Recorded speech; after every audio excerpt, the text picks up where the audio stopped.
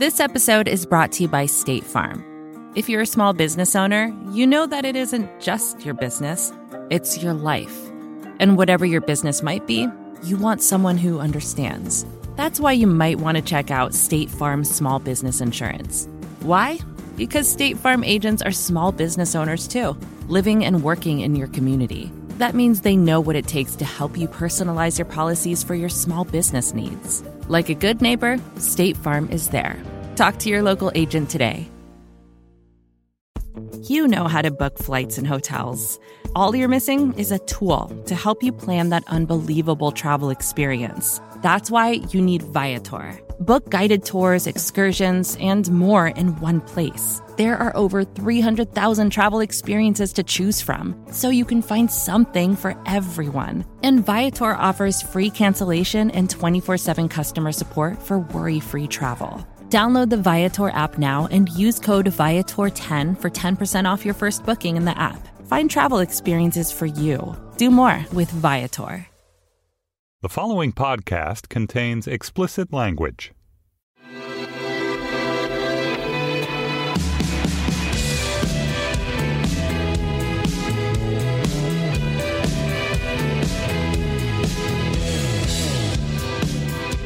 Hello, welcome to The Ezra Klein Show, all you wonderful listeners of The Ezra Klein Show. I am thrilled about my guest this week. It is Yuval Noah Harari, who is the author of the incredible, mind-bending runaway bestseller Sapiens a couple years back, and most recently of the new book Homo Deus. I do not know how to describe these books except to say they are some of the most brilliant and provocative and strange, and who knows, potentially wrong books I've read in recent years, but they are worth reading. They are absolutely fascinating. They will make you think about the world around you in a different way. Sapiens was a huge hit. It has been recommended and talked about on this show by Bill Gates. It's been recommended in public by President Barack Obama, by Mark Zuckerberg. It had a huge audience, and for good reason. It is a completely unique view of human history, of what makes us us, of why we came to dominate the earth over other species. And his new book, Homo Deus, is about our future, which is in many ways, in his view, grim, but not without its moments of hope. We talk in this podcast about the book. We talk a lot about meditation. I had found while researching this that Harari is a dedicated meditator, that he does 2 hours a day, that he goes to 60-day meditation retreats every single year. And I did not realize until we began discussing this just how much it influenced the books, how much context it was for how he writes and what he writes. So that was fascinating for me. I hope it will be for you. We talk about drugs and the government's attitude towards them. We talk about whether or not the way human beings treat animals is the right way to think about how an artificial intelligence will treat us. We talk about what will happen to people when there is artificial intelligence, whether they'll become economically useless. I have somewhat less pessimistic views on this than others, and we debate those a bit. So this is a great episode. I enjoyed it tremendously. I think you will too. As always, a couple quick requests. Please rate the podcast on iTunes, subscribe, send it to your friends, Facebook, Twitter on hashtag The EK Show. I'm always grateful when you spread the word. It is how we grow. Check out my other podcast, The Weeds, with Sarah Cliff and Matt Iglesias, where we talk about public policy. And finally, continue to send your guest requests to EzraKleinShow@Vox.com. That said, without further ado, here is Yuval Harari. Yuval Harari, welcome to the podcast. Oh, hello. It's good to be here. It's great to have you. Let me begin with something I learned while I was getting ready for this interview, which is that you're a dedicated meditator. Yes, I am. I do 2 hours of meditation every day, Vipassana meditation, and every year I go for a long retreat of between 30 and 60 days. Just did one in November, December.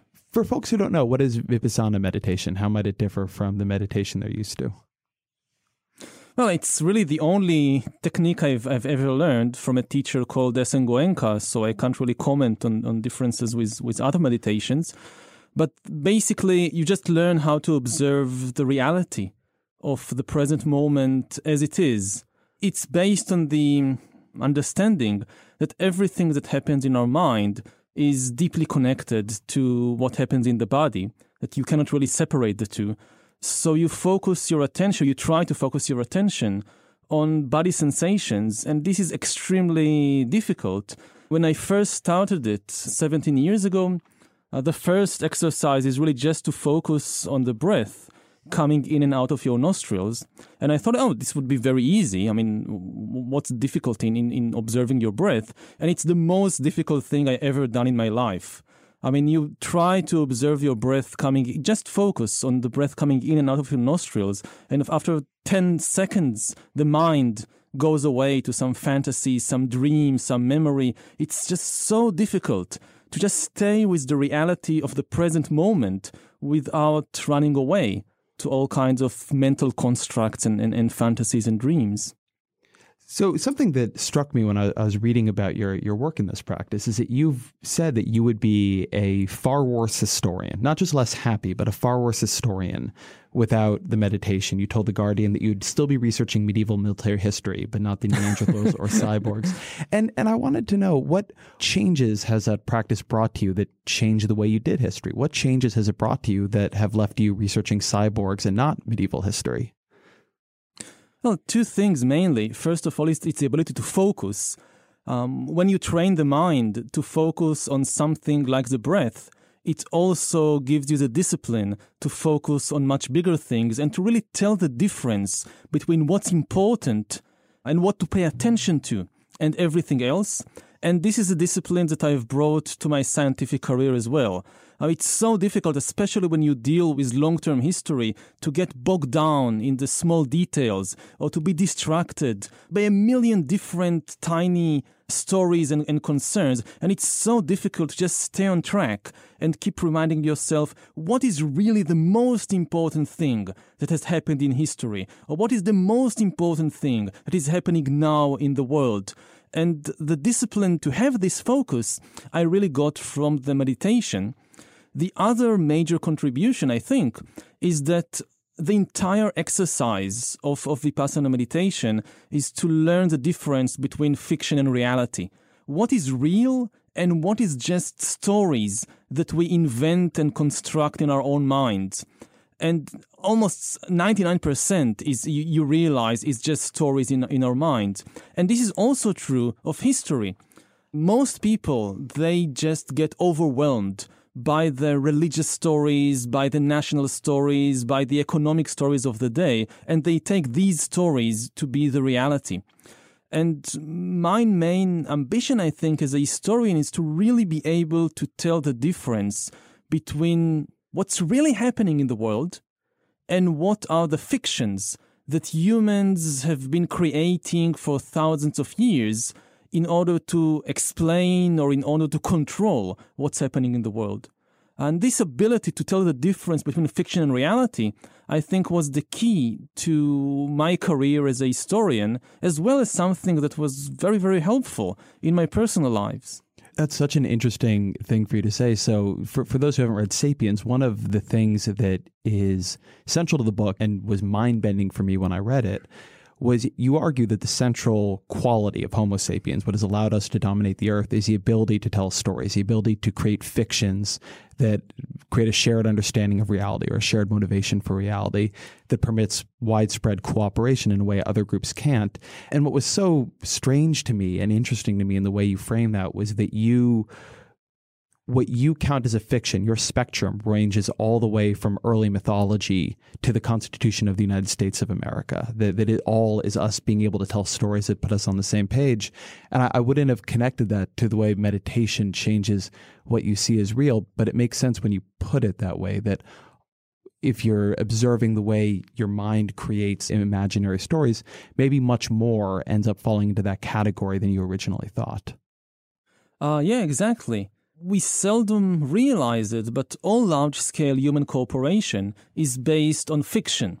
This is most clear in the case of religion, especially other people's religion. You can easily understand that, yes, millions of people come together to cooperate in a crusade or a jihad, or to build a cathedral or a synagogue, because all of them believe some fictional story about God and heaven and hell. What is much more difficult to realize is that exactly the same dynamic operates in all other kinds of human cooperation, also in modern politics and modern economics. If you think about human rights, Human rights are a fictional story, just like God and heaven. They are not a biological reality. Biologically speaking, humans don't have rights. If you take a Homo sapiens and look inside, you find the heart and the kidneys and the DNA. You don't find any rights. The only place rights exist is in the stories that people have been inventing not so long ago, just a few centuries ago, and spreading around and believing. Now, I don't want to imply that this is bad. Stories are not necessarily bad. They are the basis for human cooperation. Some stories are certainly worse than others in terms of the suffering that they cause. But we cannot have a functioning society without some fictions. Another very good example is money. Money is probably the most successful story ever told.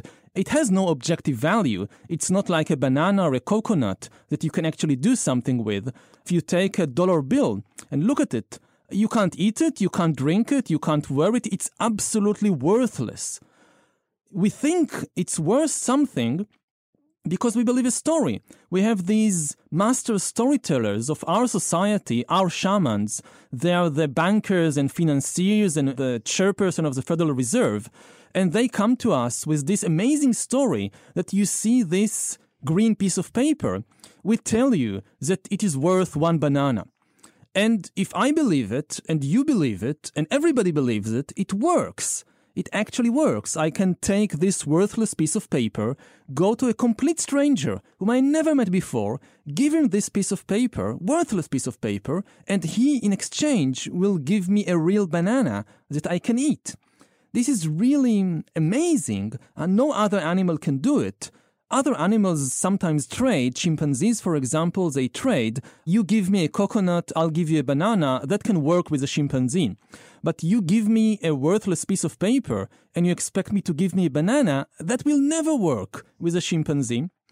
And this is why we control the world and not the chimpanzees. Because our common stories, our common fictions enable us to cooperate on the economic or political or religious level in far more sophisticated ways than any other animal. But there are ways in which those stories create fragility. And I thought this was interesting based off of your money example. So you take something like the 2008-2009 financial crisis. And what happened there was the global financial markets had told themselves a story. They had told themselves a story about how much risk there was in particularly subprime mortgage debt. And then that story turned out to be wrong. And all of a sudden, they had to tell themselves a different story. And then all the stories built on that story, how much everything else was worth, how stocks in the lumber industry would do, how many people would have jobs in a year. All those other stories became wrong too. And eventually, it was reality, right? Eventually, you were dealing with real people, real things, real demand for how much wood needed to be cut down, how much metal needed to be shipped into America. But it seems to me that a fragility here is when you begin to mistake your stories for reality. And you overestimate both their permanence and how difficult it would be for them to be changed or moved. Yes, I mean, it goes both ways. Human society is far more flexible and dynamic than any other society on Earth. And at the same time, it's also far more fragile. And both is because it's based on stories. If you think, for example, about revolutions, among other animals, it's very difficult to change the social system overnight. It's almost impossible. If you think about, for example, a beehive, the bees, they have their social system for millions and millions of years, and they cannot change it unless through a very slow and very complicated process of natural selection and evolution. The bees cannot just wake up one morning, execute the queen bee, and establish a communist dictatorship of worker bees. It cannot be done. But among humans, we do have such social revolutions. Exactly a century ago, 1917, you had the communist revolution in Russia. So the revolutionaries executed the Tsar and established a completely different social system in Russia within a few years, just by changing the story in which Russians believe. They no longer believed in the divine right of the Tsar. Instead, they now believe that authority comes from the workers, from the people. So it gives the society immense flexibility. But at the same time, as you say, it also makes human society far more fragile. because so much is based just on figments of our own imagination. And sometimes it collides with reality in such a way that it cannot be sustained. And another danger is that there is always the danger that people would stop believing in the common story, and then everything falls apart. And this is why every society invests so much effort in propaganda and in images and in brainwashing people from a very early age to believe in the dominant story of the society. Because if they don't believe, everything collapses. Before we leave the topic of meditation, I meditate or try to meditate daily, so I probably make it 4 or 5 times a week, but not for nearly 2 hours. And I've never done a retreat. And I read that you do routinely 60-day retreats. And yes, that is an experience that I almost cannot imagine. So I would love to hear what those are like for you and what role they serve in your life.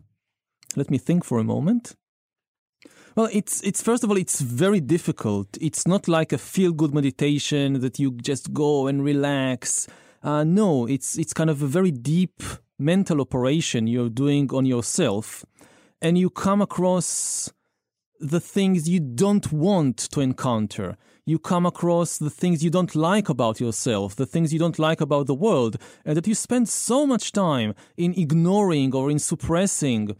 And when you sit for 60 days just meditating and you don't have any distractions, you don't have television, you don't have emails, no phones, no books, you don't write, you just have every moment focused what is really happening right now, what is reality.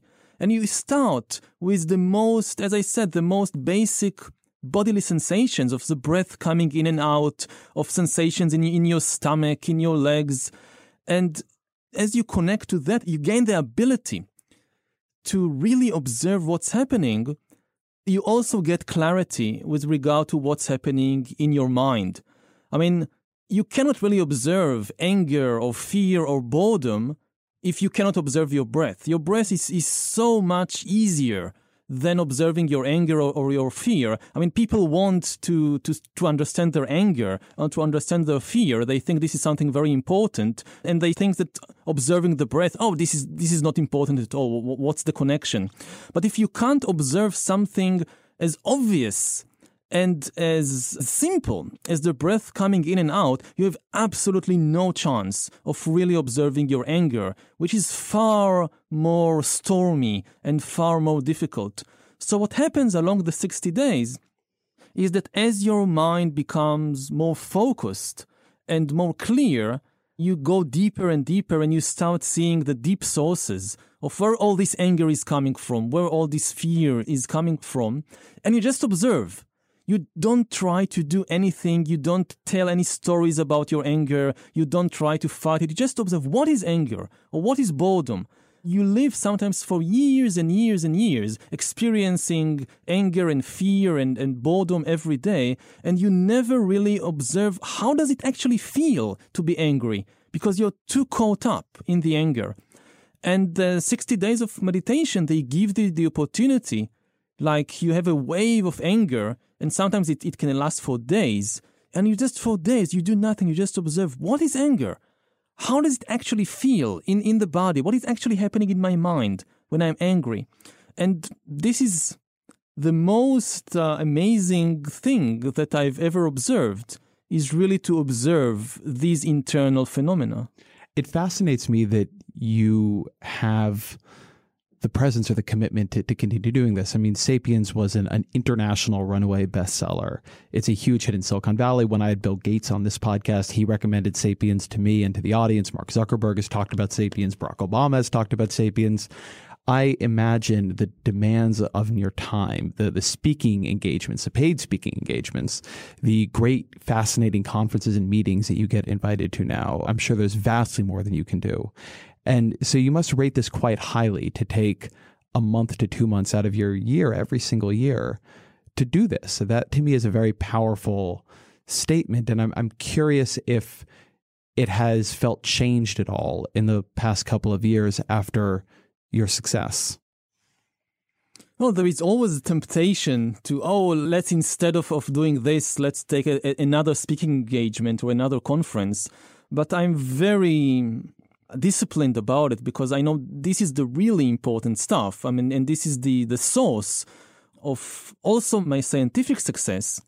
So when I plan the year in advance, my schedule, the first thing I do is I know that in 2017, I'm going from the 15th of October to the 15th of December to India to sit a 60 days meditation retreat. And that's the first thing I put in the schedule. Everything else has to be arranged around that. And it was the same last year in 2016, also November, December. I actually heard about the Trump election only on the 20th of January, because this is when I came out of the retreat. I entered in early November, and I kind of missed the elections. And as I said, you have absolutely no distractions. You have no connections with the outside world, no emails, no television, no nothing. So you don't know what's happening on the outside. But what's happening on the inside is so interesting. You know, you can live for 2 months without emails and without tweets and without funny cat videos. And in a way, even on a daily basis, I often think that, we have 24 hours a day, and most of the day I'm distracted, I'm overwhelmed by all the emails and all the funny cat videos and all the YouTube clips and so forth. So at least for 2 hours, I'm really in touch with reality. For 22 hours, okay, I'm overwhelmed by all this. But for 2 hours, I just sit and observe what is really happening right now. And I think one of them, historically speaking, one of the most problematic things that have happened to humankind over the last century is that we have really lost touch with the immediate reality of what's happening here and now, and even what's happening in our own bodies. We've lost touch with our sensations, with our sensory world. Previously, if you lived, for example, as a hunter-gatherer or even as a peasant, you had to be very aware of what's happening right here, right now. You have to be very aware of what I hear, what I smell, what I touch, because your life depends on it. If you go to the forest to look for mushrooms and you don't listen or you don't smell everything around you, you're dead in 10 minutes. So these people were very much in touch with the sensory world. And over the last century, we have lost touch with our sensations. We pay less and less attention to what we feel and smell and taste and hear, and we pay far more attention to all kinds of screens and to things that are happening some other place, some other time. And I think that one of the deep sources today of the alienation that many people feel is not just social processes, it's above all that they are disconnected from their bodies, from their sensations, and you cannot really feel at home anywhere, anytime, if you're disconnected from the sensory world. This episode is brought to you by State Farm. You've heard it before. Like a good neighbor, State Farm is there. But it's more than just a tagline. Because State Farm agents are small business owners themselves who live and work in your community. And if you're in the market for small business insurance, who better to work with than an agent who understands what it takes? State Farm agents can help you create a personalized insurance plan that fits your small business needs and budget.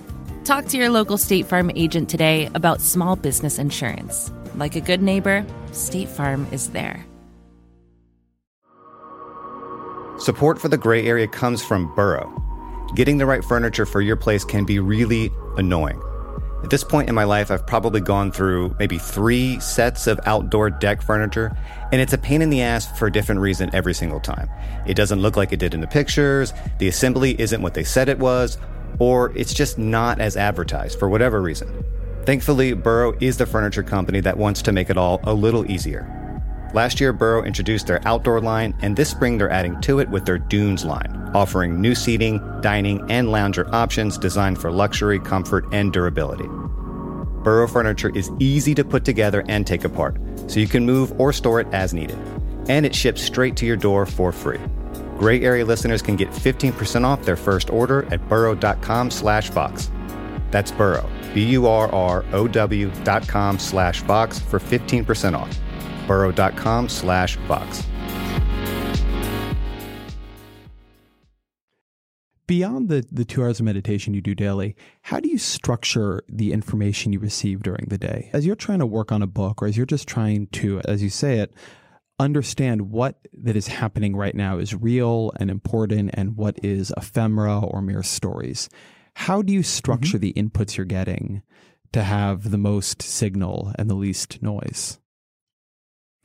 I try to set my own agenda and not to allow technology to set the agenda for me, not to allow the television and the Twitter and YouTube and so forth to take me on a ride. I tend to read books, long books, rather than short passages or tweets. I tend to look at the long term and not at the short term, and in such a way to stay a little away, maybe a little above, from all the frenzy of the immediate information storm. I think another thing that has happened over the last century is that we have moved from an information scarcity to a deluge of information. If previously the main problem with information for people was that they didn't have enough of it, and there was censorship and information was very rare and hard to obtain, now it's just the opposite. We are inundated by immense amounts of information. We lose the ability to not just to make sense of it, but to just know what is really important, what should I pay attention to. And we really lose control of our attention. Our attention is hitchhiked by all kinds of external forces. So for me, not just in meditation, but when I work, I try to be very, very disciplined with my attention, not to allow external forces to take control of my attention, to stay very focused, very on the track. How do you choose the kinds of sources you think will be valuable when you're looking for books or when you're looking for news articles? Because something that I think is interesting about the work you do, you're a historian, but particularly in Homo Deus, you are not focused on the past as much as at this point you've begun to be focused on the future, which implies to me that you're not just looking for the consensus best book that historians suggest on the 1890s. You have to be using information that is going to be much less vetted, that there's going to be much less recommendation around. So how do you find what feels valuable to you? I start reading a lot of books and I stop reading most of them after 5 or 10 pages. Like I would start 20 books on a particular subject and leave most of them after 5 pages, and then find the one that really strikes a chord with me and read it. And I usually think that you can gauge the quality and the depth of a book from the first 5 to 10 pages. So I begin by casting a very wide net, and I'm also very trigger happy to throw the book away and start something new. I'm not saying this is like a perfect system or that it would work for everybody. I'm just saying that this is how I work. It's funny to me how much context, and you can tell me if this is off base, but how much context this conversation gives me for Homo Deus. And so to give a very capsule, and this is a very, very capsule summary of the book, but you're arguing in there that human beings used to have a society centered around stories about God. They moved to one in the last couple hundred years to one centered around stories about human beings. And they're moving to one that is centered around stories about data and that is going to prize algorithms and prize, to the degree that we will be honored, it will be for the contribution we make to the data streams that various computer-assisted algorithms are using to generate value and create production across society. And it's interesting because you have, to an unexpected degree for me, taking yourself out of that if that scenario looks more acute to you than it does to me, which is how I felt reading the book, that perhaps it is because I am deeper in this and you stepping a little bit further out, the change and the degree to which everybody is obsessed and immersed in a lot of data all of the time is more clear. I think it's a very good summary of Homo Deus, of the new book. And it certainly has a lot to do with the way that I actually live my life. It works both ways. I mean, the way that I live influences the way I think. And hopefully the conclusions I reach in my research feed back into the way that I live. Because just to reach a theoretical conclusion that has no influence on how you actually live, I mean, what's the point? I try that my research will not remain on a theoretical basis. And when it comes to data, so the revolution that we are now in the middle or in the beginning of data becoming the main source of authority in the world, it's not due to decisions taken just by governments and big corporations. It's very simple decisions taken by ordinary people on a day-to-day basis, how they live their lives. For example, how much authority they invest in their smartphones or in computer algorithms to tell them what to do and what is good and what is valuable. And what we see all around us is that more and more authority is shifting away from humans to computers and to algorithms, not because the government made a law, but because people invest authority in these external algorithms. This is going to be a bit of a strange question, perhaps, but I think it'll set something up usefully. Do you think that in 200 or 300 years, human beings will be the dominant, and I'm losing my word here because species or organism isn't correct given the possibility of artificial organisms, but the dominant actor on Earth? Absolutely not. I think if you ask me 50 years, it would be a difficult question, but 300 years, it's a very easy question. In 300 years, Homo sapiens will not be the dominant life form on Earth, if it exists at all. I mean, given the current pace of technological development, either we destroy ourselves in some ecological or nuclear calamity, which is possible, but I think less likely. Well, it's still a possibility, so we have to mention it. The more likely possibility is that we will use bioengineering and machine learning and artificial intelligence either to upgrade ourselves into a totally different kind of being, or to create a totally different kind of being that will take over. But in any case, in 200 or 300 years, the beings that will dominate the Earth will be far more different from us than we are different from Neanderthals or from chimpanzees. One of the fascinating things about the way you frame that in the book, and I'm fascinated by how clear that prediction is to you, but before getting to that, one thing that you frame in the book that I found striking is one reason that future scares you is that you look by analogy to the way human beings have treated animals. And I was struck by how much of Homo Deus was actually about the way that we treat pigs in a factory farm, the way the Bible spoke about animals around Noah's flood. And I'd like you to expand on that a little bit, because it struck me that you were making an extrapolation, which I do not have a good argument against, but is very grim.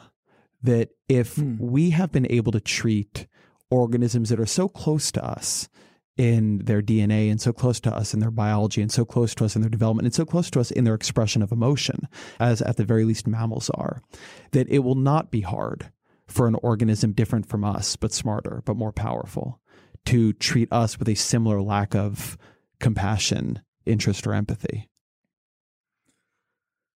Yes, I think that when we look at how we treat other animals, especially in industrial farming, most people have two kinds of arguments to justify how we treat cows or pigs or chickens.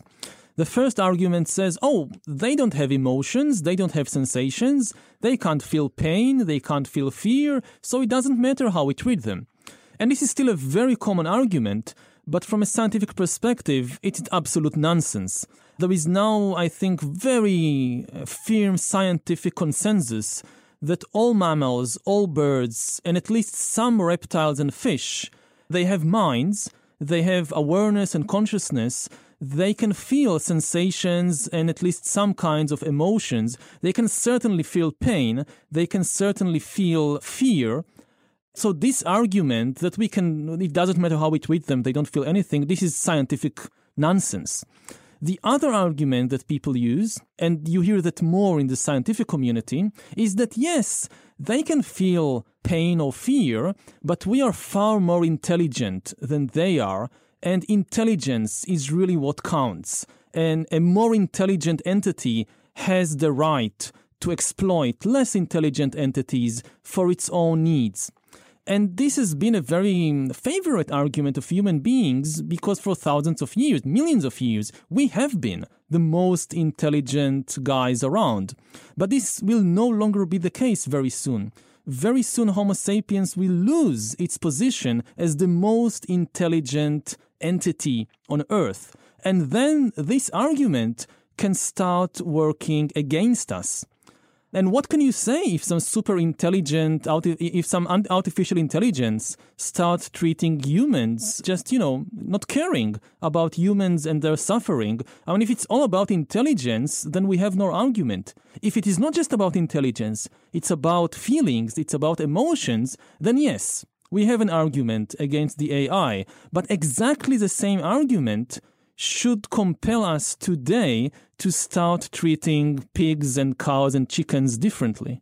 So one thing that I wonder when I hear this argument, and not the moral argument making, which I'm very, very sympathetic to, but the argument about AI, is I wonder the degree to which the predictions made and that have become popular in Silicon Valley, predictions you're making here about the eventual dominance of super intelligent cyber organisms, is based on an overestimation of the power of intelligence. Something that you argue in Sapiens, a little bit less in this book, is that it isn't clear that being intelligent is such a powerful differentiator. That for most of Homo sapiens' existence on Earth, we were in the middle of the food chain. That it does not look like in other areas of life that all cats have evolved to have the biggest possible brain they can. That we ended up finding this language processing, this fiction that allowed for wide-scale cooperation. But sometimes I wonder when I hear these kinds of arguments about AI, whether it isn't the most cerebral class of humans, your Elon Musks and Yuval Hararis and Bill Gateses, looking and saying, the quality I prize most in myself is the most important quality. And because I can very much imagine how AI will have better analytical processing capabilities than I do, it seems clear they will dominate. But I think the point you've made well is that it's not clear that it was our analytical capabilities that made us dominate. It was our cooperation and other factors. And so does that give you pause? Is there a way in which we are overestimating or wrongly estimating what it will mean to have super powerful chess and Go players in a world where, some things matter are based on how much mental horsepower you have, but quite a lot isn't? I totally agree that for success, cooperation is usually more important than just raw intelligence. But the thing is that AI will be far more cooperative, at least potentially, than humans. To take a famous example, everybody is now talking about self-driving cars. The huge advantage of a self-driving car over a human driver is not just that as an individual vehicle, the self-driving car is likely to be safer and cheaper and more efficient than a human-driven car. The really big advantage that self-driving cars can all be connected to one another to form a single network in a way you cannot do it with human drivers. I mean, when two human drivers approach in two cars to the same junction, they don't really know what each of them is going to do. And this is why occasionally you have accidents, because they don't communicate well. In the case of self-driving cars, you can connect all the vehicles on the road to a single network, and it's not really independent vehicles that have to communicate with one another. It's a single network. There is very little chance that two of these puppets, two of these vehicles operated by a single network will collide, because they are not independent entities. And it's the same with many other fields, like if you think about medicine. So today you have millions of human doctors, and very often you have miscommunication between different doctors. But if you switch to AI doctors, so you don't really have millions of different doctors, you have a single medical network that monitors the health of everybody in the world. If right now as we speak, a doctor in Timbuktu, an AI doctor in Timbuktu, discovers a new disease or a new treatment, this information is immediately available to my personal AI doctor on my smartphone. There is no barrier. So some of the biggest advantages of AI over humans is exactly in the field of cooperation and not just intelligence. The other remark I would like to make is that there is a lot of confusion about what artificial intelligence means or doesn't mean, especially in places like Silicon Valley. For me, the biggest confusion of all is between intelligence and consciousness.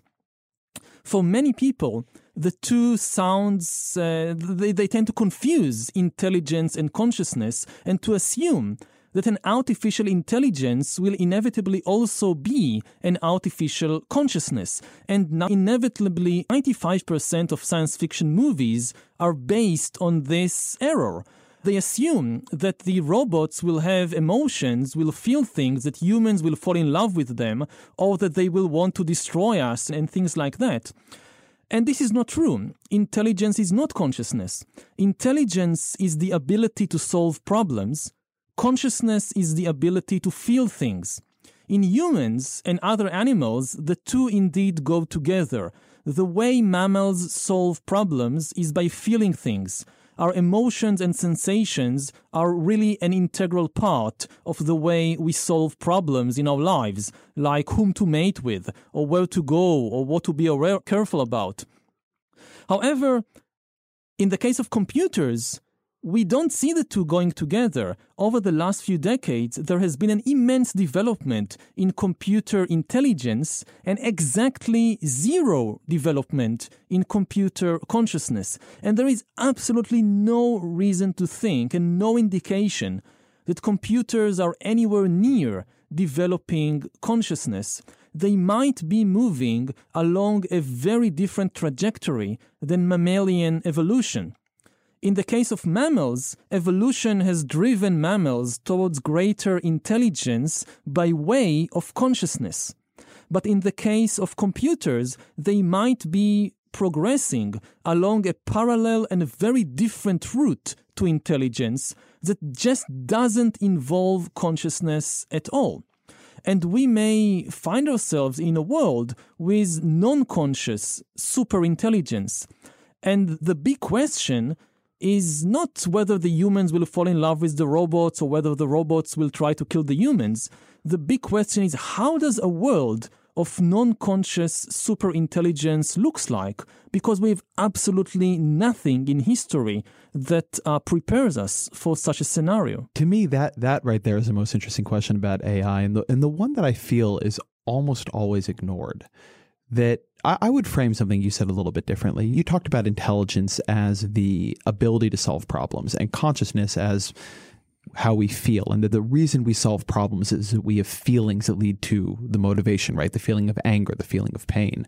But in a more primal way, the base motivation evolution has given all creatures is to reproduce.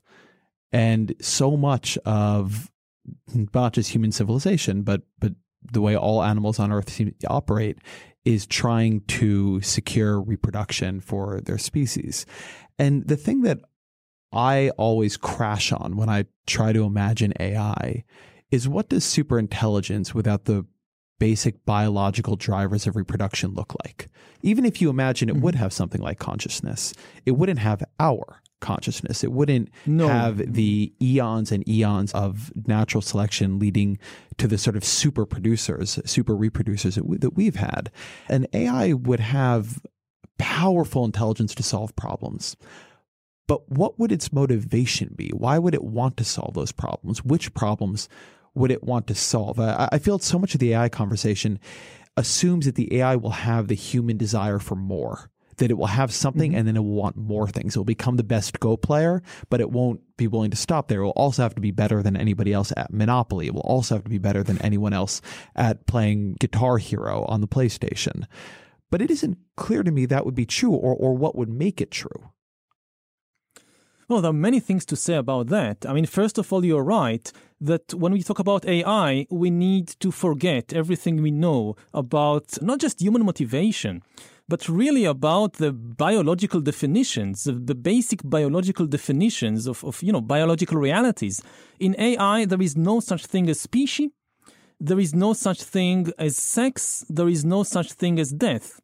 It's not true that all organisms want to reproduce sexually. It's true only of multicellular organisms. And in the case of multicellular organisms, death and sex were bound together. But in the case of the AI, there is no such thing as sex, and there is no such thing as death, and also there is no such thing as species. So we need to think about them in a completely different setting. In the first generations of AI, you can say that the motivation will be determined by the people who program the AI. But as machine learning kicks off, you really have no idea where it might take the AI. It will not have desires in the human sense because it will not have consciousness, it will not have minds. But it could develop its own patterns of behavior which are way beyond our ability to understand. The whole attraction of machine learning and DeepMind and AI for the people in the industry is that the AI can start recognizing patterns and behaving and making decisions in a way that no humans can emulate or to predict. And therefore, it also means that we have no ability to really foresee where the AI will develop. This is part of the danger. If we could, it means it's not more intelligent than us. If you can really predict where the AI will go to, how it will develop, it means that it's still far inferior to human intelligence. So the scenarios in which AI goes beyond human intelligence are by definition the scenarios that we cannot imagine. Support for the gray area comes from Greenlight. If you're a parent of teenagers, you might be starting conversations about money management and financial literacy. So often, the best way to learn is to do. But when it comes to money, there can be real consequences to learning the hard way. That's where Greenlight comes in. Greenlight is a debit card and money app made for families. Parents can send money to their kids and keep an eye on their spending and saving. And kids and teens can build money confidence and lifelong financial skills. My kid is way too young to talk money with, thank God. But I have a colleague here at Vox that uses Greenlight with his boys, and he loves it. If you want to help your kids learn about money, consider Greenlight. It's a convenient way for parents to raise financially smart kids and for families to navigate this stuff together. Sign up for Greenlight today and get your first month free at greenlight.com/gray area. That's greenlight.com/gray area to try Greenlight for free. Greenlight.com/gray area.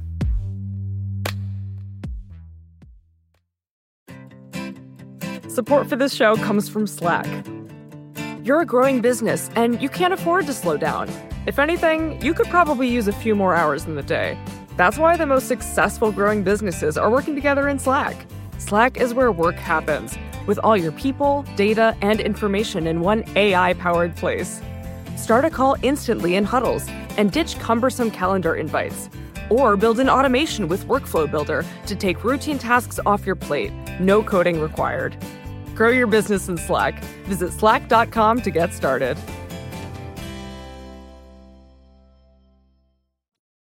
Why, given the range of uncertainty, both about AI development and what an AI would look like, so the range of uncertainty about both whether we can do this, whether we can create artificial intelligence that has this self-exploring feature to it, which we have not done yet, and whether that would have any kind of conquering desires at all, are you so persuaded that human beings will not be a dominant life form in 300 years?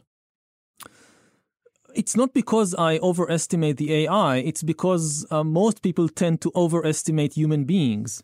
In order to replace most humans, the AI won't have to do very spectacular things.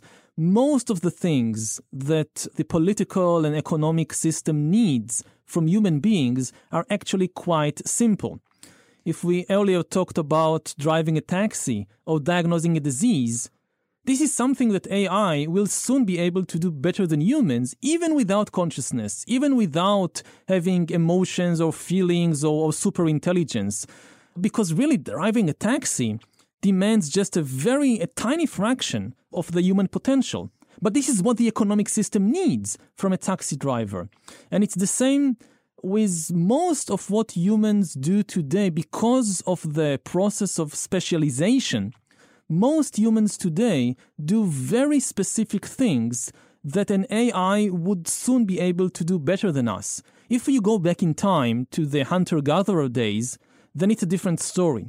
It would be extremely difficult to build a hunting-gatherer robot that can compete with a human being. It will have to do so many different things, almost impossible. But to create a self-driving car that is better than a human taxi driver, that's easy. To create an AI doctor that diagnoses cancer better than a human doctor, that's easy. And this is what we're talking about. The social and political implications of AI are really from simple abilities, not from very complex abilities. What we are talking about in the 21st century is the possibility that most humans will lose their economic and political value. They will become a kind of massive useless class, useless not from the viewpoint of their mother or of their children, useless from the viewpoint of the economic and military and political system. And once this happens, the system also loses the incentive to invest in human beings. In the 20th century, governments all over the world, even in dictatorial regimes, invested heavily in the health and education and welfare of masses of people because the government and the elite needed them. Even in Nazi Germany, the Nazis built hospitals and schools and invested in vaccinations and sewage systems and education, because the Nazis realized very well that if they wanted a strong army and a strong economy, they needed millions of humans to serve as common soldiers and as factory workers. Now, this will no longer be the case, maybe, in the 21st century. In the military field, actually, it already happened. Today, in the armies, you don't need most people. Most people are militarily useless. The best armies in the world don't rely on recruiting millions of soldiers. They rely on small numbers of super warriors, kind of upgraded humans, and they rely more and more on sophisticated and autonomous technologies like drones and cyber warfare. If the same thing happens in the civilian economy, then most humans will really become both economically useless and politically powerless. And for that, you don't need the kind of science fiction AI. The AI around the corner will be enough. Let me challenge you on that and challenge you on that a little bit in your own terms.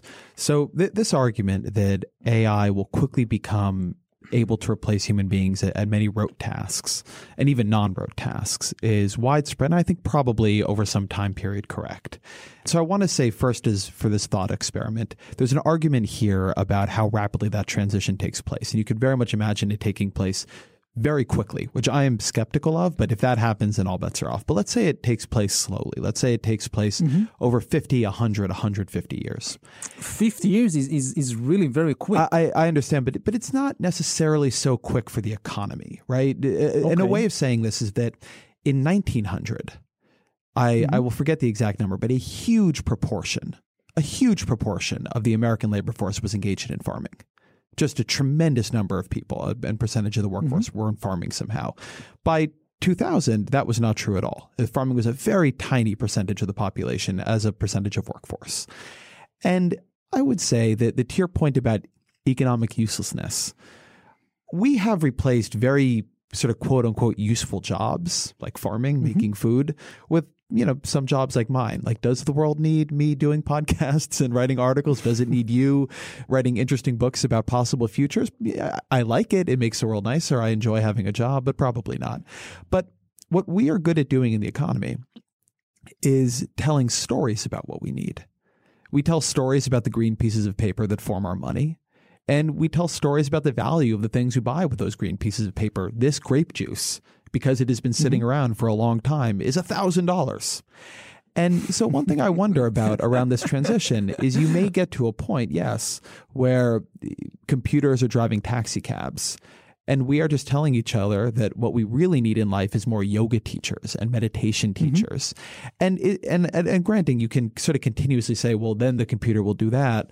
But I'm a little skeptical that we will not be able as a species to find things that we decide through necessity or through luxury, or because they really are sort of wonderful, are of value. And so I wonder a little bit about the conflation of people being useful with people being valued, because useful is a normative judgment on some level. Value, to go back to your arguments, is a story. And we're good at creating stories about what we want. That's definitely true. I think that the answer is on two levels. First of all, with regard to the possibility that new jobs will appear, just as farm workers move to factories and then they move to services and now they are yoga teachers. So the same thing will happen in the 21st century. The problem here is that humans have basically two kinds of abilities we know about: physical abilities and mental or cognitive abilities. In the past, as machines competed with us in physical abilities in the fields and in the factories, more and more humans moved to working in jobs that require mainly cognitive abilities. Now, the machines are starting to compete in the cognitive field as well, and we don't know of a third kind of ability that all of us could move to work in that. Can I offer one? So it's a different one from in the 20th century. You said you wanted to offer one? Yeah, to interject, because I think this is the argument that I make and that some others make. Tom Friedman, who is good at putting things in nice little kind of language capsules, likes to say are moving from jobs of the mind to jobs of the heart. And it seems to me the ability humans have is that human beings enjoy interacting with other human beings. That I could have a computer teach me yoga. I mean, I don't get taught yoga one way or the other, but in theory, I could have a computer teach me yoga or a computer teach me meditation, which I do want to learn. But you are going to a silent meditation class for 60 days where there are presumably people who are very skilled. And certainly we already have computers that could collate online meditation information, that could read every book ever written about meditation and spit you out a printout. And then you could go off into a room on your own for 60 days and do it for no money. But you want those people, you want those interactions. And I actually think a lot of jobs in the economy are like this. I think even now, many jobs are actually in some cosmic way useless. We really could just read the book, right? I mean, I believe you teach at a university. You could just have everybody read the books. But people like having teachers. They like having TAs. They like being around other students. And it seems to me that the likeliest outcome here is that the economy, which has already been moving to be more of a service sector economy for many years now, just becomes more like that. And that what human beings are skilled at and have been for some time is interacting with other human beings. And that's something that, and I don't mean to sound too Pollyannish here. I'm sort of taking the devil's advocate position. I take your point seriously. But that feels to me like something gets underweighted in all this. And the reason that I take it seriously is that we seem to be there now. We already are at a place where if some of these dire predictions were true, we would see unemployment. I'm in the United States, so I think it's 4.8% right now. We already have the computer technology to make it much, much, much higher than that. Huge classes of jobs that we have going on right now, like yoga teacher, like restaurant server, like cashier, already could have been automated. But the reason it keeps not happening as quickly as folks think is people don't seem to like interacting with computers in that way all that much. Well, first of all, we are likely to see an immense advance in the computer's ability to read and understand human emotions better than humans can do it. Because humans understand if you go to the doctor, you want to have this warm feeling of a human being interacting with you. You basically want the doctor to understand and react appropriately to your emotions and not just to your medical condition. And the way the doctor does it, the human doctor does it, is basically by reading your facial expressions and your tone of voice. And of course, the contents of your words. These are the three ways in which a human doctor analyzes your emotional state and knows whether you're fearful or bored or angry or whatever.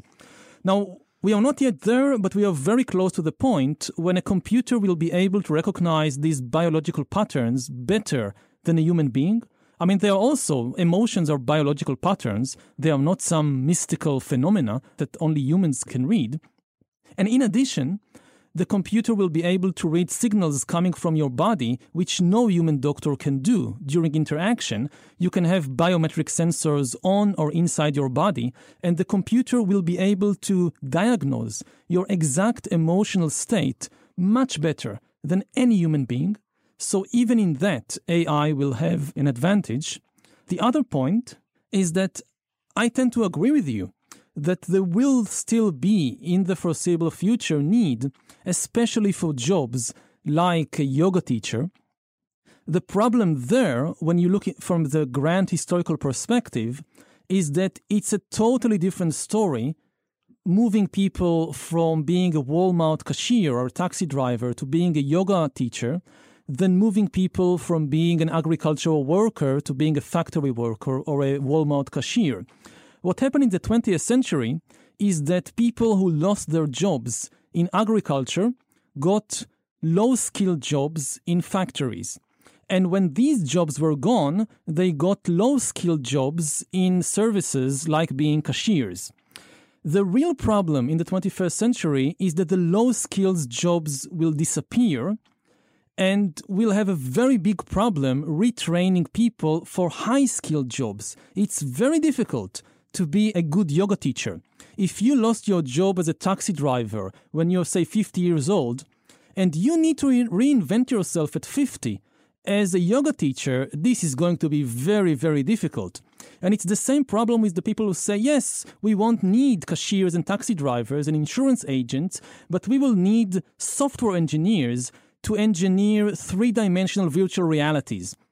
That may be true, but it will be very difficult for a 50-year-old taxi driver to reinvent herself as a designer of virtual worlds.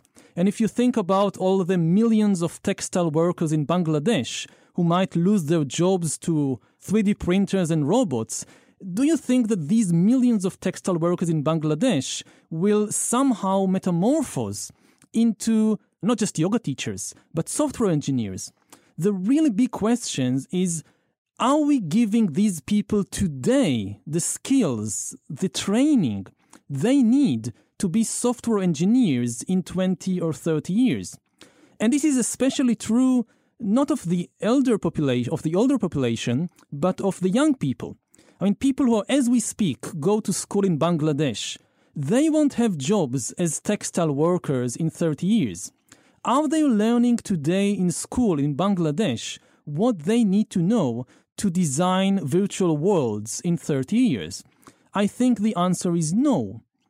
And this is the big problem. So maybe there will be new jobs, but for most people, these jobs will require skills that they will not have. I think that's true, although I think so much of that depends on transition time, and particularly transition time in other countries, right? There's that great William Gibson line that the future is here, but it is unevenly distributed. And my gut is that a lot of this will take a long time, and it will also take a long time in other places. But I think that's a good bridge, and I know I need to be respectful of your time here, but there's one other thing I wanted to cover, which is that the other side of the scenario you're laying out is a world in which what ends up happening is some kind of non-productive hyper-pleasure scenario. So you've been talking about virtual reality a little bit here. I think virtual reality and there are books like Ready Player One that sort of posit this kind of universe. In a world where people lose their economic utility, they retreat into virtual reality. You have a very interesting in the book perspective on the war of drugs, where you say that the state tries to regulate the biomechanical pursuit of happiness, separating bad manipulation from good ones. And the ones they like strengthen political stability and social order and economic growth, like Adderall for hyperactive kids. The ones they don't like take people in sort of economically non-productive directions, hypothetically, like cocaine, acid, etc. And I wonder if you imagine a world, or to what degree you imagine a world, in which we're using virtual reality or different kinds of more pleasure drugs. I think maybe it's not insignificant that we're beginning to see cannabis legalization in America at this point as some of these conversations swirl. I wonder how much you imagine a possible future where we are trying to manage the problem of economic irrelevance through some kind of massive societal distraction machine. Yes, I think the other problem with AI taking over is not the economic problem, but really the problem of meaning. Of if you don't have a job anymore and say the government provides you with universal basic income or something, the big problem is how do you find meaning in life? What do you do all day? And here the best answers so far we've got is drugs and computer games. People will regulate more and more of their moods with all kinds of biochemicals, and they will engage more and more with three-dimensional virtual realities that you'll be absorbed in them. And they will provide with emotional engagement and interest more than anything in the outside world. And this idea of humans finding meaning in virtual reality games is actually not a new idea. It's a very old idea. We have been finding meaning in virtual reality games for thousands of years. We've just called it religion until now. You can think about religion simply as a virtual reality game. You invent rules that don't really exist. It's just in your mind, but you believe these rules, and for your entire life, you try to follow the rules. If you're Christian, then if you do this, you get points. If you sin, you lose points. If by the time you finish the game, when you're dead, you gain enough points, you get up to the next level, you go to heaven. And people have been playing this virtual reality game for thousands of years, and it made them relatively content and happy with their lives. In the 21st century, we'll just have the technology to create far more persuasive virtual reality games than the ones that we've been playing for the last thousands of years. We'll have the technology to actually create heavens and hells, not in our minds, but using bits and using direct brain-computer interfaces. That analogy that you draw there between virtual reality and religion, I think of that as a real signature of your work. You draw analogies over things that are surprising, but that have a lot of validity when you hear it. What is an analogy you think people make today, constantly, widespread, about the world we're in that is wrong? You talk in the book about the way that Freud and others in early psychology began to compare the mind to a steam engine and how much that drove early psychology and how wrong that was. What do you think is an analogy people use today that is taking our thinking awry? Well, we already discussed it a bit. We tend to think of the mind as a computer, and we tend to conflate consciousness with intelligence, even though they are very different things. I think the mind is not a computer. It's very clear that consciousness is not intelligence, but this analogy is taking us in the wrong way in our attempt to understand what the mind is, what consciousness is. And this is very, very dangerous because we are gaining the ability to manipulate our brains and our minds, but we don't have a deep understanding of the implications. It's a bit like what happened in the past with our ability to manipulate the outside world. For thousands of years, we've gained more and more power to manipulate the other animals, the rivers, the forests, and so forth. But we didn't really understand deeply the ecological balance that sustains the world, and therefore now we are facing an ecological disaster. We have used our power to completely unbalance the ecological system outside us. And in the 21st century, we are starting to gain the power to manipulate the world inside us, to manipulate our bodies, our brains, and our minds. But we don't have a good, deep understanding of our internal reality. And the danger is that just as we've unbalanced the external ecological system, we will completely unbalance our internal ecological system, our mental system, and that we will face mental meltdown in the same way that we now face ecological meltdown. So then let me ask you the question we used to close out this podcast. What are 3 books that you have read that have influenced you, that matter to you, that you would recommend others read? One book is Guns, Germs, and Steel by Jared Diamond, which really changed my career, my life in a way. because it showed me that you can really think about the big questions of life and of human history in a scientific way. It showed me that scientists don't have always to engage just with some tiny, small problem. They can really think big. Another book that really had a deep impact on me is Chimpanzee Politics by Frans de Waal, that discusses the politics of a chimpanzee group over 2 or 3 years. And it changed the way that I understand not just chimpanzees, but above all humans and human politics. A third book that I would recommend is Brave New World by Aldous Huxley, written in the early 1930s, but I think it's the most prophetic science fiction book of the 20th century. It really foresaw the 21st century. In technological terms, it's of course completely outdated. Huxley didn't know anything about genetic engineering or biotechnology or artificial intelligence or so forth, so it's very primitive on the technological side.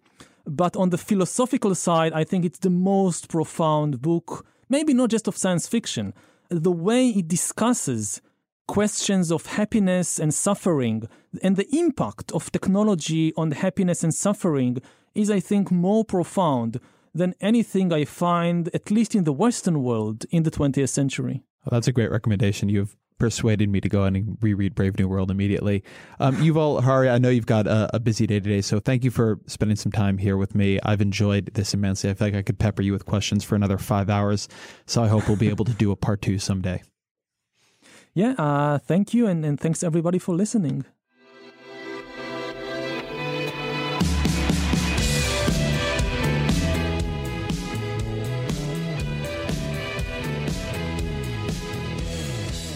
Thank you to Yuval for being here. I really, really enjoyed that. I'm going to buy Brave New World today. Thank you to my producer, AC Valdez. The Ezra Klein Show is a Vox.com and Panoply production, and we'll be back next week.